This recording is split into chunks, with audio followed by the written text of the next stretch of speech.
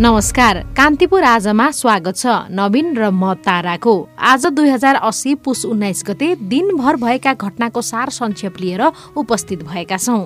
नेपाल भारत संयुक्त आयोगको बैठकमा सहभागी हुन भारतीय विदेश मन्त्री एस जयशंकर काठमाडौँ आउनु भएको छ। भारतीय सेनाको विशेष विमान मार्फत काठमाडौँ आउनुभएका विदेश मन्त्री जयशंकरले राष्ट्रपति रामचन्द्र पौडेल, प्रधानमन्त्री पुष्पकमल दाहाल सहितका प्रमुख दलका नेतासँग राजनैतिक भेटवार्तालाई तीव्र बनाउनु भएको छ। परराष्ट्र मन्त्री एनपी साउदको निमन्त्रणामा विदेश मन्त्री जयशंकर नेपाल आउनु भएको हो। नेपाल भारत मन्त्रीस्तरीय बैठकपछि भारतीय विदेश मन्त्रीले अन्य राजनैतिक भेटवार्ता समेत गर्नुहुने बताइएको छ। नेपाल भ्रमणका क्रममा विदेश मन्त्री जयशंकरले भोलि बिहान पशुपतिनाथको दर्शन गर्ने कार्यक्रम रहेको काठमाडौँ स्थित भारतीय दूतावासले जनाएको छ। द्विपक्षीय हित र समझदारीका लागि भारत नेपाल संयुक्त आयोग सन् 1987 मा स्थापना भएको हो। यसैबीच नेपाल र भारतबीच विद्युत निर्यात सम्बन्धी दीर्घकालीन सहमति पत्रमा हस्ताक्षर भएको छ। ऊर्जा, जलस्रोत तथा सिंचाई मन्त्रालयमा मन्त्री शक्तिबहादुर बस्नेतको उपस्थितिमा दुई देशका सचिवले दीर्घकालीन ऊर्जा व्यापार सम्बन्धी सहमति पत्रमा हस्ताक्षर गर्नुभएको हो। आगामी 10 वर्षमा 10,000 मेगावाट विद्युत निर्यात गर्ने पूर्व सहमतिले हस्ताक्षरसँगै सार्थकता पाएको हो। विद्युत निर्यात सम्बन्धी द्विपक्षीय सहमति पत्रमा नेपालका तर्फबाट ऊर्जा, जलस्रोत तथा सिंचाई मन्त्रालयका सचिव गोपाल सिग्देल र भारतका ऊर्जा सचिव पंकज अग्रवालले हस्ताक्षर गर्नुभयो। प्रधानमन्त्री पुष्पकमल दाहालको भारत भ्रमणका क्रममा दीर्घकालीन ऊर्जा सम्झौता गर्ने विषयमा सहमति भएको थियो। भारतीय प्रधानमन्त्री नरेन्द्र मोदीले सोही अवसरमा दीर्घकालीन रूपमा नेपालको विद्युत आयात गर्न लागि र दुई देशका बीचमा सहमति भएको समेत बताउनु भएको थियो। भारतको संघीय मन्त्री परिषदले यसअघि नै विद्युत आयात सम्बन्धी सम्झौतालाई अनुमोदन गरिसकेको छ। भारतीय विदेश मन्त्री एस जयशंकरको नेपाल भ्रमणका क्रममा दुई देशका सचिवले यो सहमति पत्रमा हस्ताक्षर गर्नुभएको हो। सो सहमतिपछि भारतका सरकारी तथा निजी क्षेत्रका विभिन्न कम्पनीले अल्पकालीन, मध्यकालीन र दीर्घकालीन रूपमा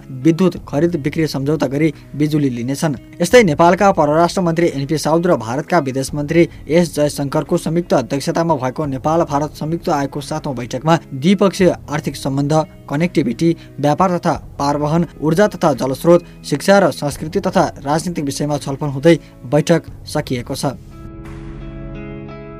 राष्ट्रिय सभामा रिक्त सदस्य पदमा एमालेलाई समेत भागवण्डामा सामेल गराउने विषयमा गठबन्धन दलमा विरोध सुरु भएको छ। प्रधानमन्त्री पुष्पकमल दाहाल र कंग्रेस सभापति शेरबहादुर देउवाले राष्ट्रिय सभामा एमालेलाई पनि भागवण्डा गर्ने तयारी गरेपछि सत्तारूढ गठबन्धनमा असन्तुष्टि देखिएको हो। गठबन्धनका दुई दल कंग्रेस र माओवादी केन्द्रले एमालेलाई समेत राष्ट्रिय सभामा ल्याउन गरेको तयारी रहस्यपूर्ण भएको गठबन्धनमा सहभागी जनता समाजवादी पार्टी जसपाका अध्यक्ष उपेन्द्र यादवले बताउनुभयो। संक्रमणकालीन न्याय प्रक्रियालाई टुङ्ग्याउने गरी ल्याइएको बेपत्ता पारिएका व्यक्तिको छानबिन आयोग, सत्य निरूपण तथा मेलमिलाप आयोग ऐन 2071लाई संशोधन गरेको विधेयकमा एमाले सहमत भए राष्ट्रिय सभामा सहकार्य गर्न सकिने प्रस्ताव कंग्रेस र माओवादी केन्द्रले गरेका छन्। कंग्रेस, एमाले र माओवादी बीचको सहकार्य संक्रमणकालीन न्याय प्रक्रियालाई टुङ्ग्याउने विषयसँग मात्रै सम्बन्धित नरहेको जसपा अध्यक्ष यादवले बताउनुभयो।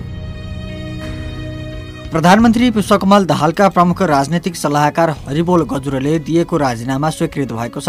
गजुरेलले गत मङ्सिर 20 मा राजीनामा दिनुभएको थियो। उहाँको राजीनामा मङ्सिर 20 बाट लागू हुने गरी स्वीकृत गरिएको प्रधानमन्त्रीको सचिवालयले आज औपचारिक जानकारी दिएको छ। राजीनामा दिएपछि गजुरेल प्रधानमन्त्रीका नियमित काममा समेत संलग्न हुनु भएन।